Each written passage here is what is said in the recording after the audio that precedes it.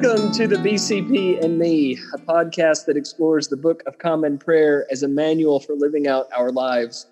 My name is Father Tyler Richards, and I am joined here by Father Joshua Nelson as we continue our journey through the Book of Common Prayer.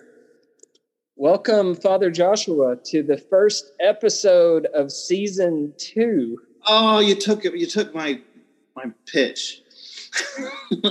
You said, guess what, Father Tyler? It's Season 2.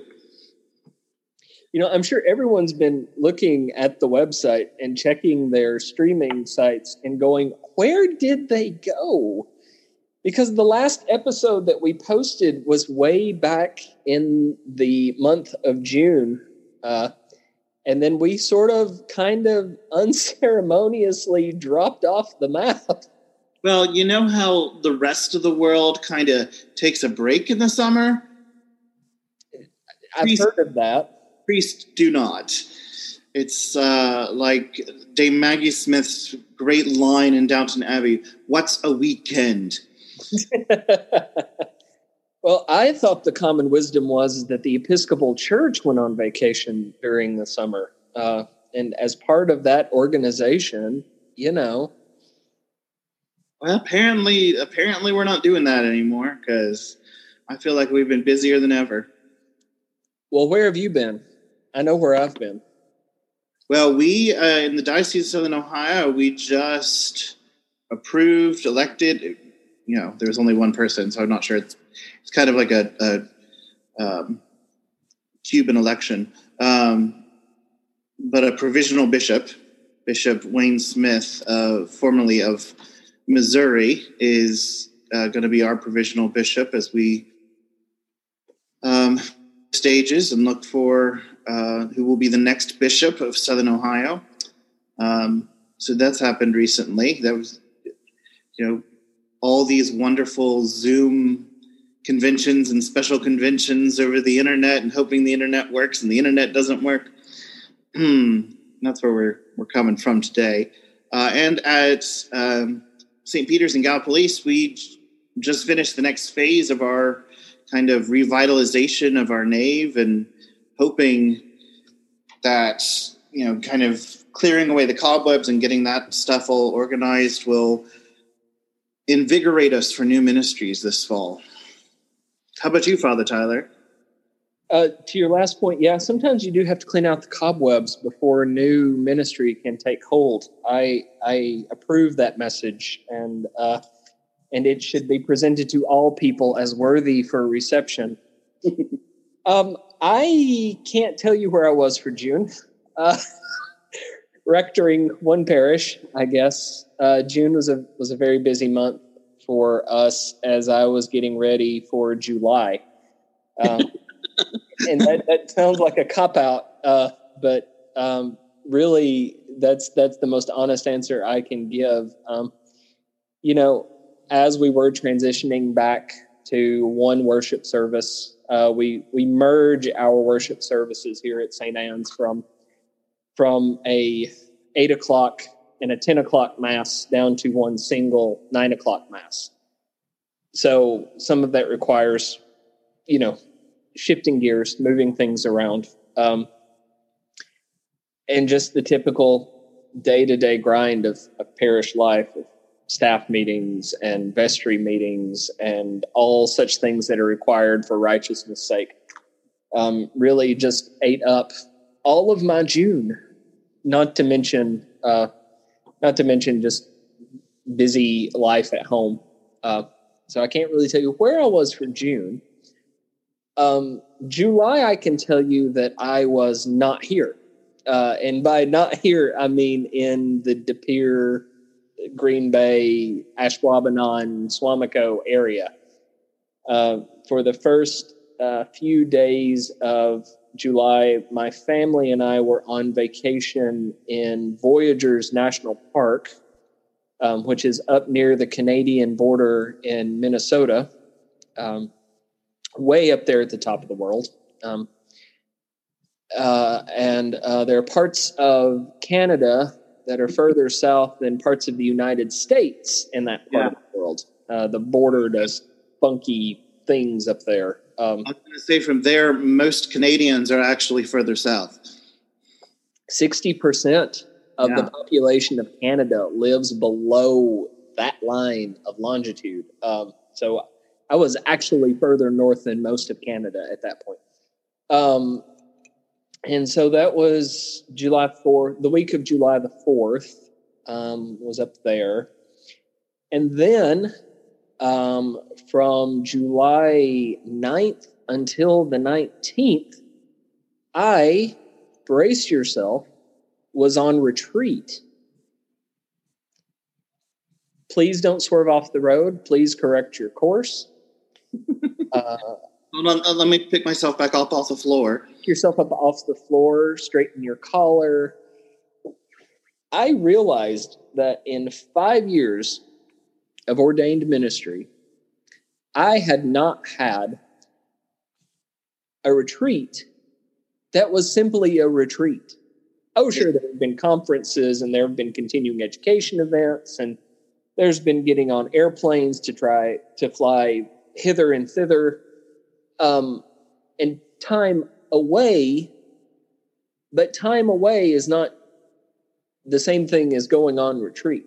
Mm-hmm. And so I was at Holy Wisdom Monastery under the care of the Ecumenical Center for Clergy Spiritual Renewal.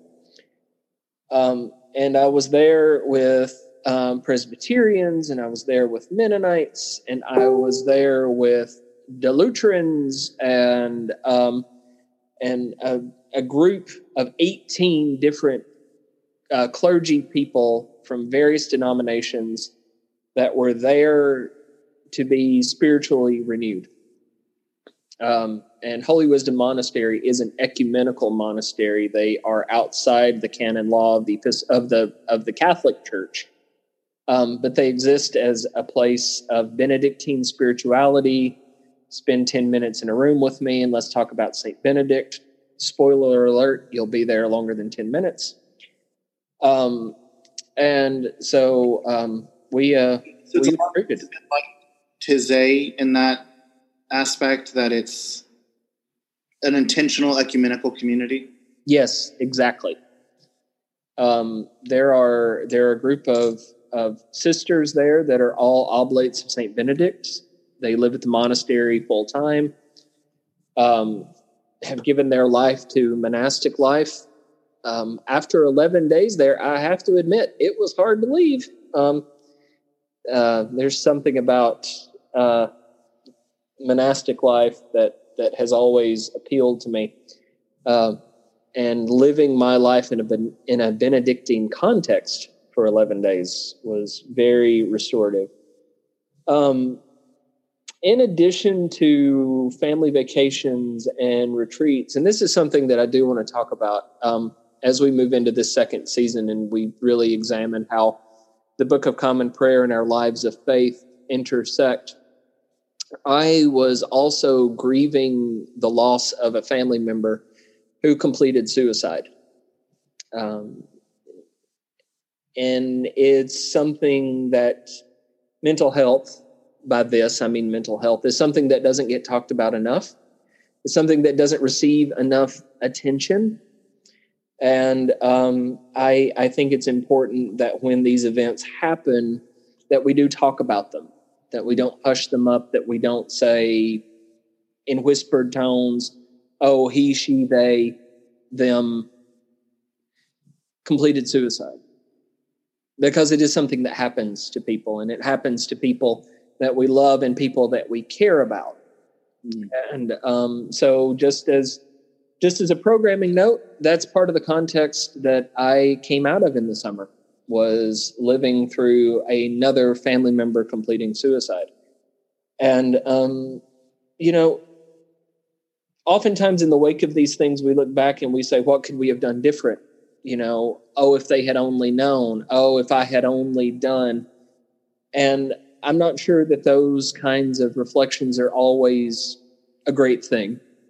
But I do think that we can take stock of the lives that we have lost, that we can advocate and we can work for greater access to mental health benefits, and providing advocacy for those people who are experiencing those times of life when they feel suicidal ideation, helping people in what way that we can, up to and including directing them to resources that work to prevent suicide prevention, and so or work to support suicide prevention. And so here in this episode, I just want to give a plug for the National Suicide Prevention Hotline, 1-800-273-8255.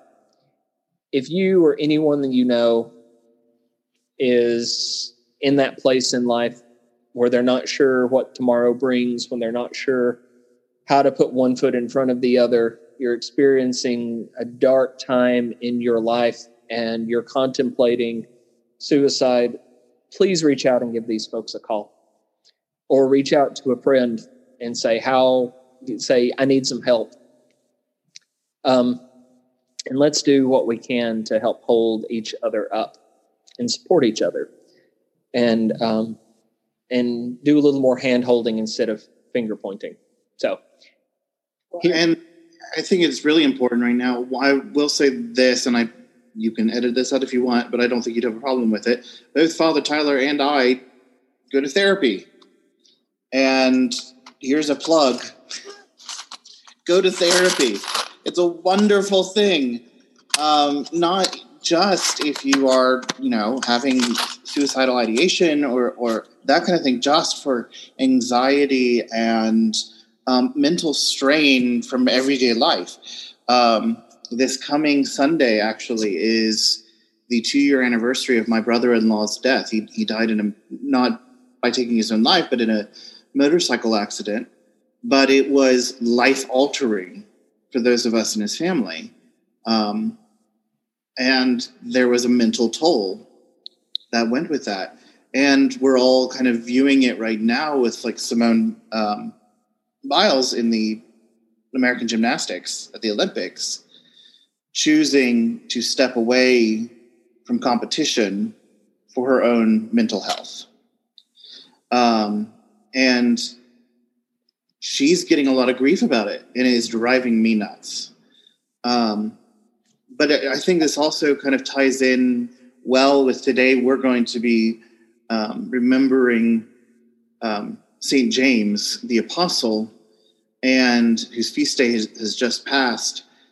But when I think of St. James, I think of the Camino de Santiago, which is this ancient pilgrimage across Europe, across France and northern Spain, to the city of Santiago, where it is said that the bones of St. James rest. And that journey for many people, that pilgrimage walk, for many people is a kind of therapy. People go on it for penitence. People go on it to figure out who they are in this world and their place in this world and where God fits into that relationship, or a higher being of some sort. So I think contemplating St. James, this one of these sons of thunder, is really good for today. Father, before we get into the proper liturgies, shall we pray the collect for the day? Let us do so. The Lord be with you. And also with you. O gracious God, we remember before you today your servant and apostle James, first among the 12 to suffer martyrdom for the name of Jesus Christ. And we pray that you will pour out upon the leaders of your church that spirit of self-denying service by which alone they may have true authority among your people.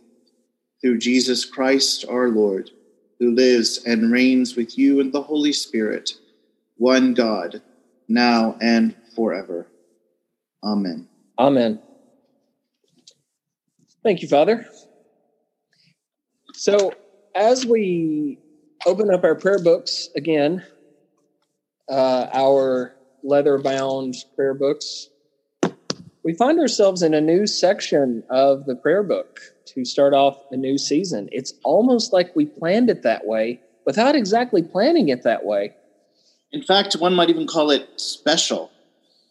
And proper, even. We, of course, are talking about the section of the prayer book that begins on page 263 that talks about proper liturgies for special days. Now, we talked some in pre-production, the part that you all don't get to hear, though for a small subscription fee, I'm teasing, but we talked in pre-production about how to tackle this particular part of the prayer book.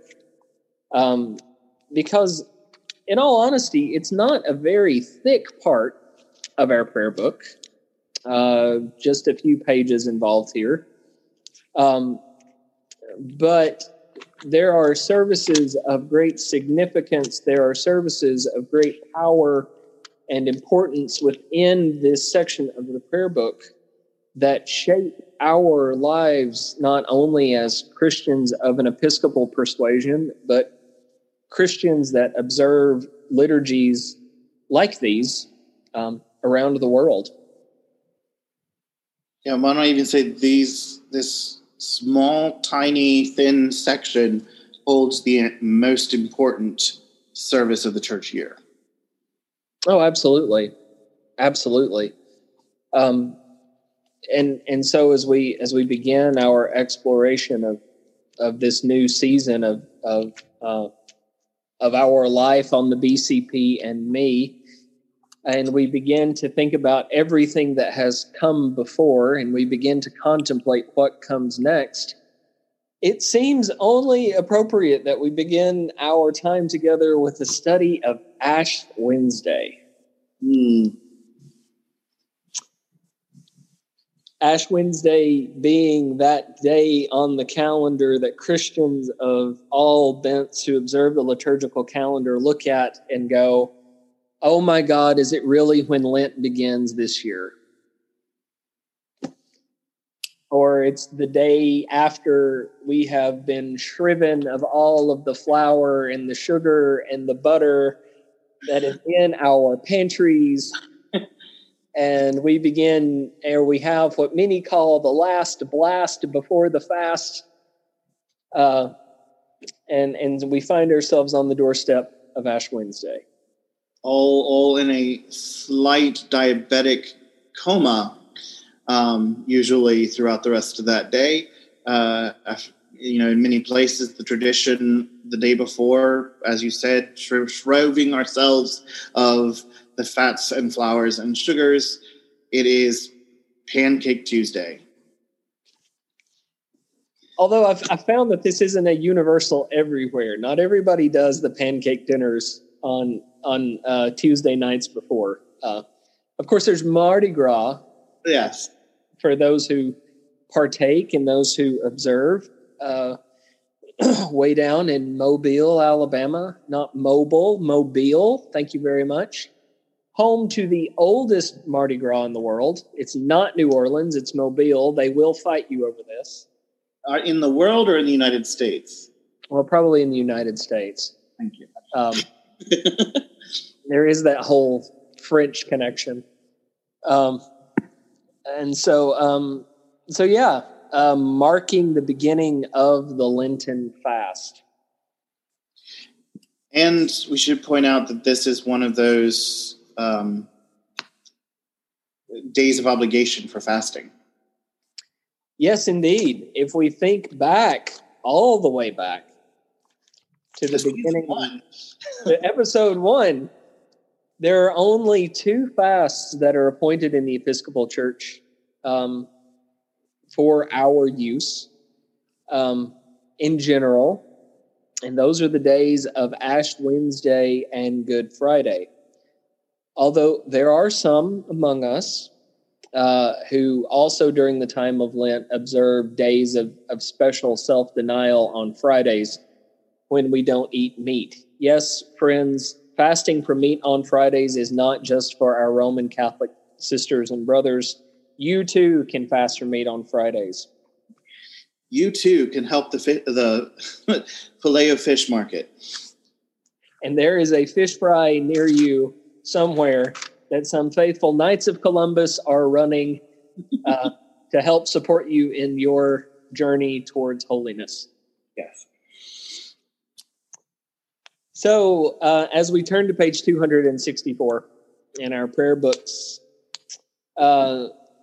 it looks, for all intents and purposes, when we look at it, it's really kind of a strange way, the way it lays on the page. Mm-hmm. The rubrics there say that the celebrant begins the liturgy with the salutation and the collect of the day. So, bless the Lord who forgives all our sins. His mercy endures forever. And the collect for us is printed right there on the page.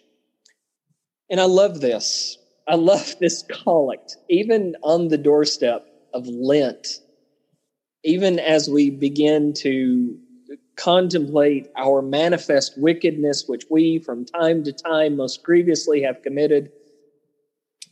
The first words of comfort come in the opening collect of this service. Almighty and everlasting God, you hate nothing you have made. Can we just stop right there? We need to go on with the collect.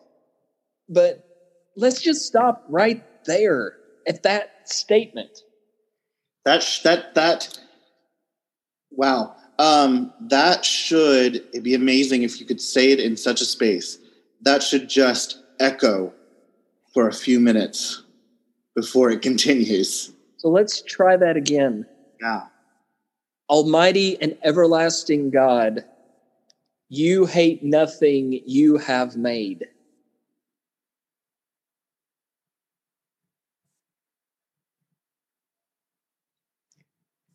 And forgive the sins of all who are penitent. Create and make in us new and contrite hearts, that we, worthily lamenting our sins and acknowledging our wretchedness, may obtain of you, the God of all mercy, perfect remission and forgiveness.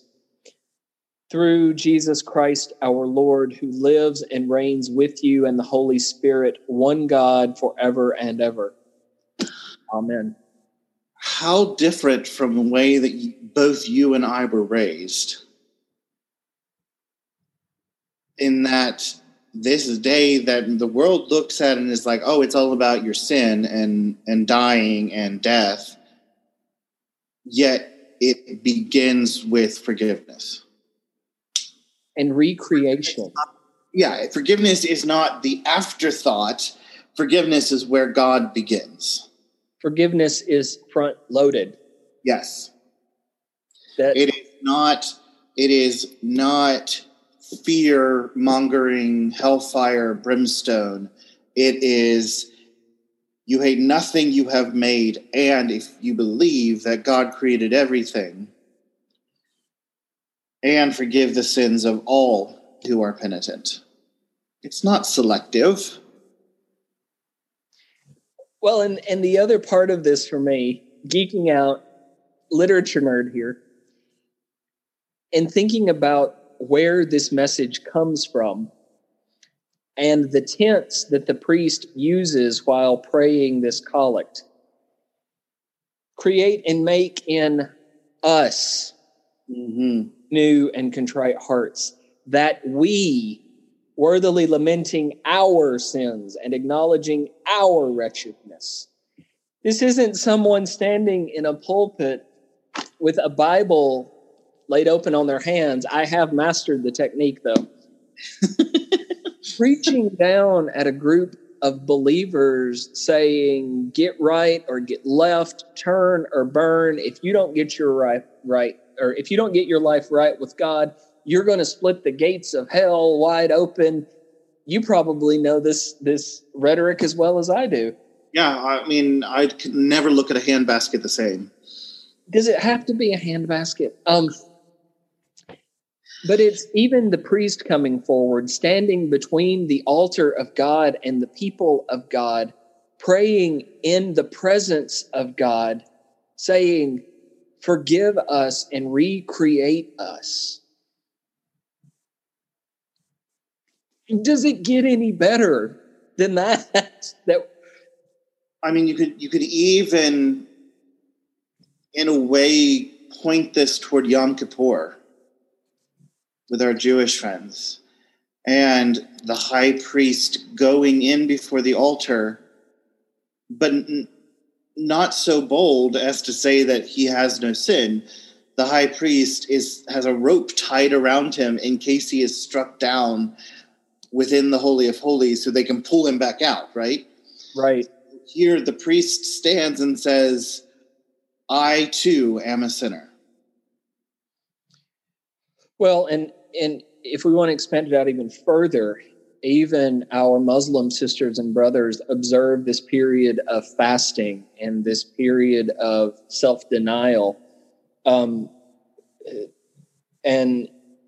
purification and denial of self and acts of charity and love. If you have never been to an iftar during Ramadan, you have not experienced love and welcome. I have been so lucky to interact with the Muslim community over my life, and iftars,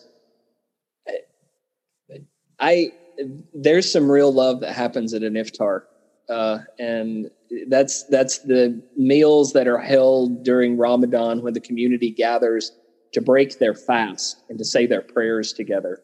For those of you who don't speak Islam, and they're all about welcoming people in during those times.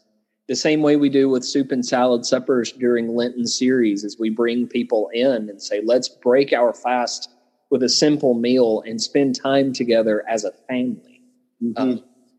It's really encouraging to see that, but pointing it towards Rosh Hashanah, the precursor of our own faith, of that time that we hold our hands up and do all of those things that you mentioned. It's important to loop those connections in. Well, and this takes us back, I think, for a moment to Shrove Tuesday, where it's preparing yourself for this. The day before Yom Kippur, and I can't remember what it's called, but the day before Yom Kippur, you go and ask forgiveness of your neighbor. Right. You have to do that first before you can go and ask forgiveness from God. If we think about or something like that. If we think about the scriptural sort of warrant for this kind of behavior, we can think about what Jesus said about going and making your sacrifice in the temple. You should leave your sacrifice at the altar, go and be reconciled with your sister or your brother, and then come back. Definitely pointing us towards Rosh Hashanah, definitely pointing us towards that, making all things right before we offer our sacrifice, ostensibly of atonement. Yes. And so that's the way that we approach Ash Wednesday, is this spirit of could we start again, please? Yes. And I think we just found our episode title. Yes. Which is oddly fitting for the second season of a podcast. And strangely enough, there we go, back to musical theater with Jesus Christ Superstar. So gotta weave that back in. So after we have the opening collect, and that discussion only took us 20 minutes. We're just doing Ash Wednesday today. That's why we're just doing this today. We get these wonderful readings from the Psalms that call us back to repentance, that call us back to remember who God is and how God wants to create this new heart within us and wants us to be God's people again, so that we can leave the old life behind and begin something new. If you have your Bible there in front of you, and you know the geography well, you can turn to the 58th chapter of Isaiah. or if you have a computer in front of you and you would like to Google this, the 58th chapter of Isaiah, the first 12 verses of that are all about fasting, are all about true fasting. True fasting. Now, look, let's just break it down to brass tacks here. And Father Joshua, you push back whenever you're ready. If you're ready. You can give up your Skittles. You can give up your M&Ms. You can give up your coffee, though I don't recommend it for your mental health or the mental health of anyone else that you spend time with or live with. You can give up. Not a I know the way myself. Exactly. You can give up your alcohol. You can give up whatever. But if we look at the 6th verse of the 58th chapter of the book of the prophet Isaiah, through Isaiah, God says this: "Is not this the fast that I choose? To loose the bonds of injustice, to undo the thongs of the yoke, to let the oppressed go free, and to break every yoke? Is it not to share your bread with the hungry and bring the homeless poor into your house? When you see the naked, to cover them and not to hide yourself from your own kin?" There's fasting, and then there's fasting. There's fasting to disfigure your face and to put your sackcloth and ashes on so that the whole world knows that you're fasting. And then there's fasting your beach body in time for summer. But true fasting, and it's not true fasting in the sense of Isaiah, is not necessarily something that you can give up by yourself. Right. It is something that we have to give up together. Yes. The bonds of injustice and insecurities. And those are communal things. This is a communal faith. This is why really we need to come together for Ash Wednesday. It's why we use it. It's why we're using the pronoun we. Yes. Our. It's not just about our individual sins, though there's plenty of that to go around. Mm-hmm. It's about who we are as a people standing in the presence of God. And this Isaiah Jesus is pointing back to Isaiah in the Sermon on the Mount. Mm-hmm. Here. That too is all about a collective faith. Right. Not individualism. We need to, one of our greatest sins in the modern era is the sin of individualism. Amen. Christianity, well, let's talk locally about Christianity first. Christianity is not something that should be attempted on one's own. It's not designed to work that way. It's dangerous to be alone. It can quickly lead to a place of pride, and pride cometh and then the fall. You need other Christians in your life to do this faith well, I think. And I say that as a duly ordained priest of the Episcopal Church. But if we step back from our Christian context and look at this from a more anthropological perspective, by and large, generally, people are built for community. Yes. If the pandemic taught us anything, it's that we need each other. We depend on each other. We are still learning the lesson that the actions of one person can affect entire communities of people, good and bad. I won't get on a COVID-19 rant here, but it's important to think about it, that we all are in this together, and we need each other, and we need each other.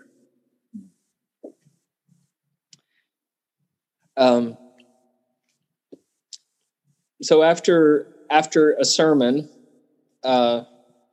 which, if done well on this day, is brief, because the liturgy says a lot, we get the bidding, and I don't mean the Price is Right, showcase bidding. We get. I'll take penance and 1 cent. Thank you very much. $1.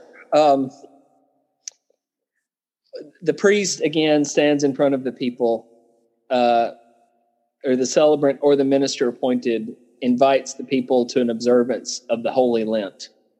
And it's on page 264 and page 265. I will not, maybe we should read it. It won't hurt us to read it. The bidding reads, "Dear people of God, the first Christians observed with great devotion the days of our Lord's passion and resurrection, and it became the custom of the church to prepare for them by a season of penitence and fasting. This season of Lent provided a time in which converts to the faith were prepared for holy baptism. There was also a time when those who, because of notorious sins, had been separated from the body of the faithful were reconciled by penitence and forgiveness and restored to the fellowship of the church.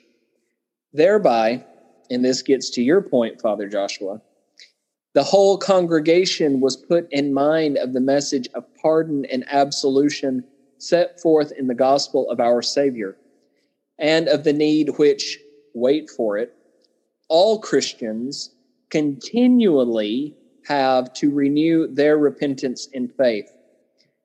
I invite you, therefore, in the name of the church, to the observance of a holy Lent, by self-examination and repentance, by prayer, fasting, and self-denial, and by reading and meditating on God's holy word, and to make a right beginning of repentance, and as a mark of our mortal nature, let us now kneel before the Lord, our Maker and Redeemer."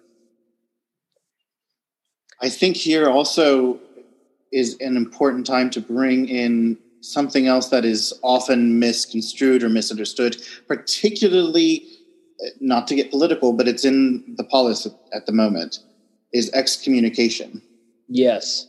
Because that is what this is about. It was also a time when those who, because of notorious sin, had been separated from the body of the faithful. So excommunication literally meaning from the community, removed from the community, because what you were doing was hurting the community. Right. But also, we think of, you're not allowed to take communion. You were removed from that aspect of community. But also, excommunication is not a one and done thing. Excommunication, historically, is meant to be something, what you're doing right now is hurt. You need a timeout, basically. And it's what it is. And so then when we come to Lent and Easter, and the point is those persons are reconciled. It's not about the punishment. It's about the reconciliation. Again, forgiveness is at the forefront. Right. And not to get political here, it is not just kicking someone out of a church. It's not a club. It's actually a way of inviting them more deeply into the life of a church. Yes. Here endeth the editorialization. Whenever we record these from now on, I think we're going to have little soapboxes underneath our desks just to put our feet on. You don't have one? Not yet. It should have been in the welcome packet.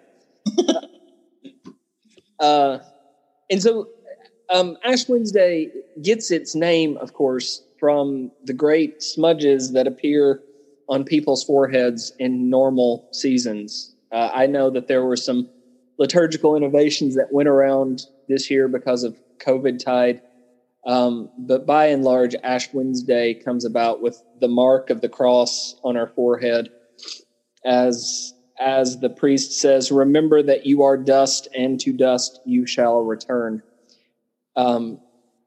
Ashes have a long biblical connotation of repentance, of heaping ashes on your head and repenting in sackcloth and ashes.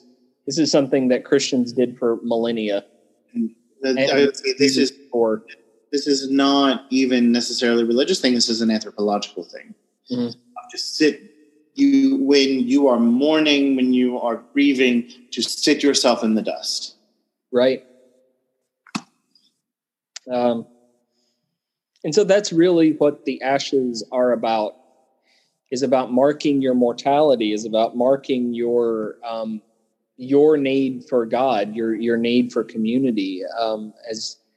And people are of two minds about this, of what you should do with the ashes once you've received them, whether it's to slip into the church bathroom and wash them off, or whether it's to wear them around and let the world see that you are fasting. Let the world see that you have been to Ash Wednesday that year. Personally, my own argument goes either way on that. I think you have to make your own choice about it. But there have been times before I wear the collar that I wear now that when I saw ashes, I remembered, oh, that's right, I've got to get to church for Ash Wednesday. Mm-hmm. Even when I was outside of the church, it was, it's already time for Ash Wednesday. And it put me in the mindset of what Ash Wednesday was really about. Mm-hmm. And Father, so the tradition has become to put marking of the cross in ashes on our forehead. Mm-hmm. This directly relates also putting forgiveness at the forefront. This directly connects us to our baptism as well and our entering of the community, because in our tradition, in Roman Catholicism and in Orthodoxy, the sign of the cross is made on the forehead of the newly baptized in chrism. And so you can't see it, but you can smell it. Right. But it's in the same place. And so that place that you were marked as a symbol for entering into the community is the same place that we mark ourselves and saying, I've done things that... we have done things that should separate us from the community. But by the grace of God, I am still here. Right. Exactly. And then immediately after receiving the ashes, we get the words of Psalm 51. Mm-hmm. That asks for God's forgiveness, asks for God's mercy to be cleansed. We acknowledge our transgressions, our sins. And then, of course, in every psalm is the turn. You know, we have the initial part where it's asking for mercy and bewailing the things that we've done wrong. Well, you get the turn about verse 8, verse 9, depending on who's reading it and depending on who's interpreting it. But make me hear of joy and gladness, that the body you have broken may rejoice. Hide your face from my sins, blot out my iniquities. Create in me a clean heart, O God, and renew a right spirit within me. Cast me not away from your presence. Take not your Holy Spirit from me. Give me the joy of your help again, and sustain me with your bountiful spirit. And of course, what we see in the last few verses is a pledge of amendment of life, which is the whole point of repentance anyway, is so that you can get around to, hey, wait a minute, I don't want to do that again. This is the, okay, now it's over, I can go back to eating chocolate. This is, oh, now I can move on and be a better person and be a better Christian and be a better member of the community. I shall teach your ways to the wicked, and sinners shall return to you. I'm going to do better, God. And people are going to see that, and people are going to come back to you. Because if me, as wretched as I am, will turn my life around and get things right, then it may cause people to stop and take notice. That's pretty powerful testimony. I think that the psalmist here is pointing to the reality that stopping our lives, suspending our priorities, looking at our lives objectively and saying, wow, I'm kind of a mess and I really need to get things right with God. If we as a community did those things and talked about those things and talked about the love of God that has embraced all people, the narrative might be different.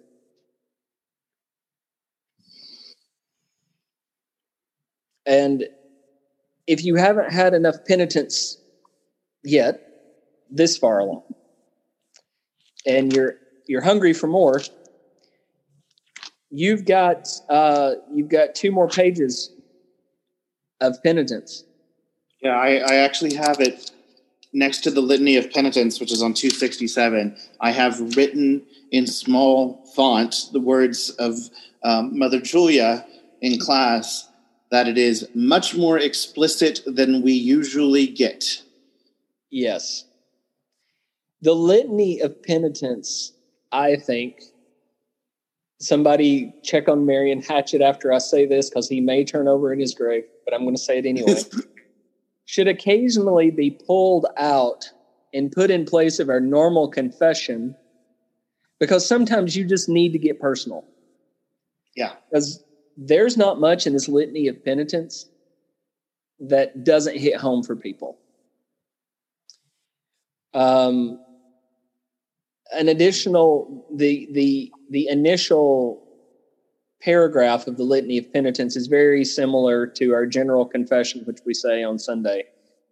But then we start sort of putting our finger on it. We start turning the screws. Yeah. Well, and you turn up the light so that you can see your face in the mirror. Yes. This is no longer a mirror darkly. This is seeing ourselves. This is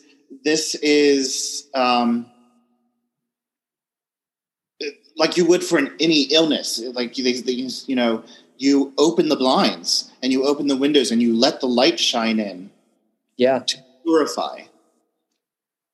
That's what this is doing. The light is getting brighter and brighter and brighter and doing what it's supposed to. So we haven't loved God with our whole heart and mind and strength. We haven't loved our neighbors. We've not forgiven others as we've been forgiven. We've been deaf to the call to serve as Christ served. We have not been true to the mind of Christ. We have grieved the Holy Spirit. All our past unfaithfulness, the pride, hypocrisy, and impatience of our lives, our self-indulgent appetites and ways, exploitation of other people, anger at our own frustration, envy of those more fortunate than ourselves, intemperate love of worldly goods and comforts, dishonesty in daily life and work, negligence in prayer and worship, and our failure to commend the faith that is in us. If you are not offended yet, you are not paying attention. And you know what I really want in this Litany of Penance and this wonderful collection of prayers? I want a good old-fashioned African-American preacher, and Michael Curry can do it too, but with that call and response, we confess to you, Lord, all our past unfaithfulness. Yes. Yes. The pride, yes. The hypocrisy, yes. The impatient, every word like daggers. Yeah. Wake you up. The point driven home. Yes. And we're not done, by the way. for the wrongs we have done, for our blindness to human need and suffering, our indifference to injustice and cruelty, for false judgment, uncharitable thoughts, prejudice, and contempt toward those who differ from us, our waste and pollution of your creation, and our lack of concern for those who come after us. If you made it through the first part, you're like, I didn't do that. I didn't do that. Number one, your pride's already got you. But then the rest of it comes in. There's nothing here that isn't touched on. And if we look at it and really dive into these, which I wish we had time to do, we could see how deep this goes. We could tease this out and sort of unfold this blanket of repentance. And over all of us. Over all of us as human beings. Like if you don't think you got problems, you're not paying attention. And this does for us the same thing that Psalm 51 does for the writer of the psalm. Exactly. Because at this point we have the turn. Restore us, good Lord, and let your anger depart from us. Accomplish in us the work of your salvation, that we may show forth your glory in the world. By the cross and passion of your Son, our Lord, bring us with all your saints to the joy of his resurrection. So we've repented of just about everything that we can think of.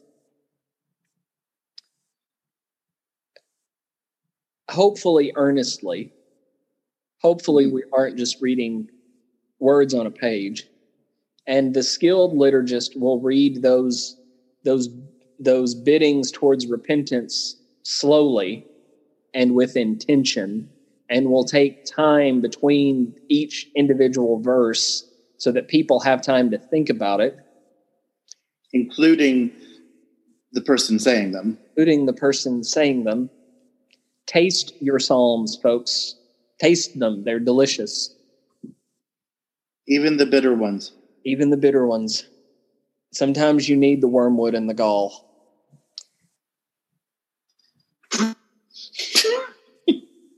Sorry, we're about to start preaching. After all of those repentances, the bishop, if present, or the priest stands and facing the people says, Almighty God, the Father of our Lord Jesus Christ, who desires not the death of sinners, who desires not the death of sinners, hear it again, but rather that they may return from their wickedness and live, has given power and commandment to his ministers to declare and pronounce to his people, being penitent, the absolution and remission of their sins. He pardons and absolves all those who truly repent and with sincere hearts believe his holy gospel. Therefore, we beseech him to grant us true repentance and his Holy Spirit, that those things may please him which we do on this day, and that the rest of our life hereafter may be pure and holy, so that at the last we may come to his eternal joy. Through Jesus Christ our Lord. Notice this is not like your normal absolution that we hear on Sunday morning. This is the full proclamation that God has, again, put forgiveness at the forefront. And I'm here just to say it out loud for all of us, myself included. Yeah, it's powerful that he, and if you're wondering who he is, look back, because it's not an indefinite pronoun. Almighty God, the Father of our Lord Jesus Christ, pardons and absolves. Masculine pronouns notwithstanding, God pardons and absolves. It's God that is doing the pardoning and the absolving for those who truly repent and with sincere hearts believe his holy gospel.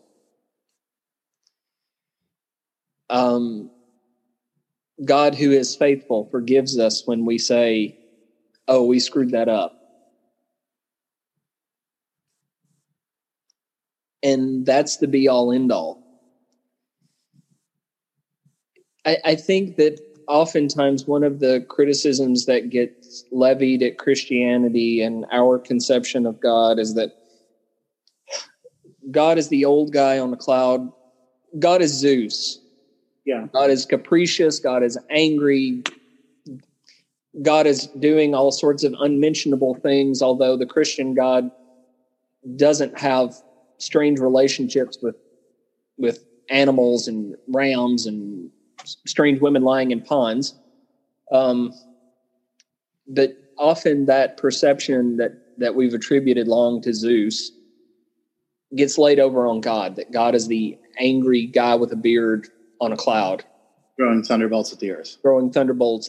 Or, if you prefer, is the mean kid on top of the anthill with a magnifying glass waiting to burn off our antennae. Here we are, sinners in the hands of an angry God. Yes, well, Edwards notwithstanding. We're spiders in that illustration, dangling over the flames of hell by a single strand. Great Awakening, don't get me started. That's not the God we serve. The God that we serve is that loving parent who calls us home, who waits for us to return. Who comes running, sees us on the road. And more than that, packs a bag and goes with us. I mean, I think it's real funny that people think that they can run from God, that there's somewhere you can go to get away from God, that if you turn your back and say, I'm done, and walk, that God ain't coming with you. Did we miss the incarnation? Did we miss God coming to us? Did we miss the part where God stretched out his arms of love on the cross that the whole world might come within the reach of his saving embrace? Did we miss that? Because if we did, we might want to dial it back and listen to that again. Father, forgive them, for they know not what they do. My God isn't angry. My God is calling me home. And that's calling me home whether I am a cisgendered white male. That's God calling me home. If I am a member of the LGBTQIA plus community, that is a God that is calling me home, whether I have two moms or two dads or a mom and a dad, or I don't have any parents at all. That's a God that's calling me home, whether I am a perfectly healthy person or I am a person that is suffering from something like cancer or HIV or AIDS or any number of diseases under the sun. There is not a single person on this globe that God has created. Remember, God hates nothing that God has made. God loves me even when I have trouble loving myself. Kind of taking us back to what we said at the very beginning. Jesus loves me even on the days that I think I'm an asshole. There's no better way to put it. And if you've not heard it from a minister before, hear it now. Hear it from two priests who have been serving God a while and have been talking to God for a while. Or listen to one of these lay people that are out there telling you that God loves you without precondition.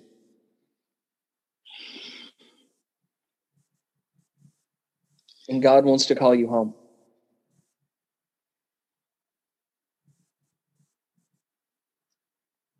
What happened? Did I just preach? I'm leaking. I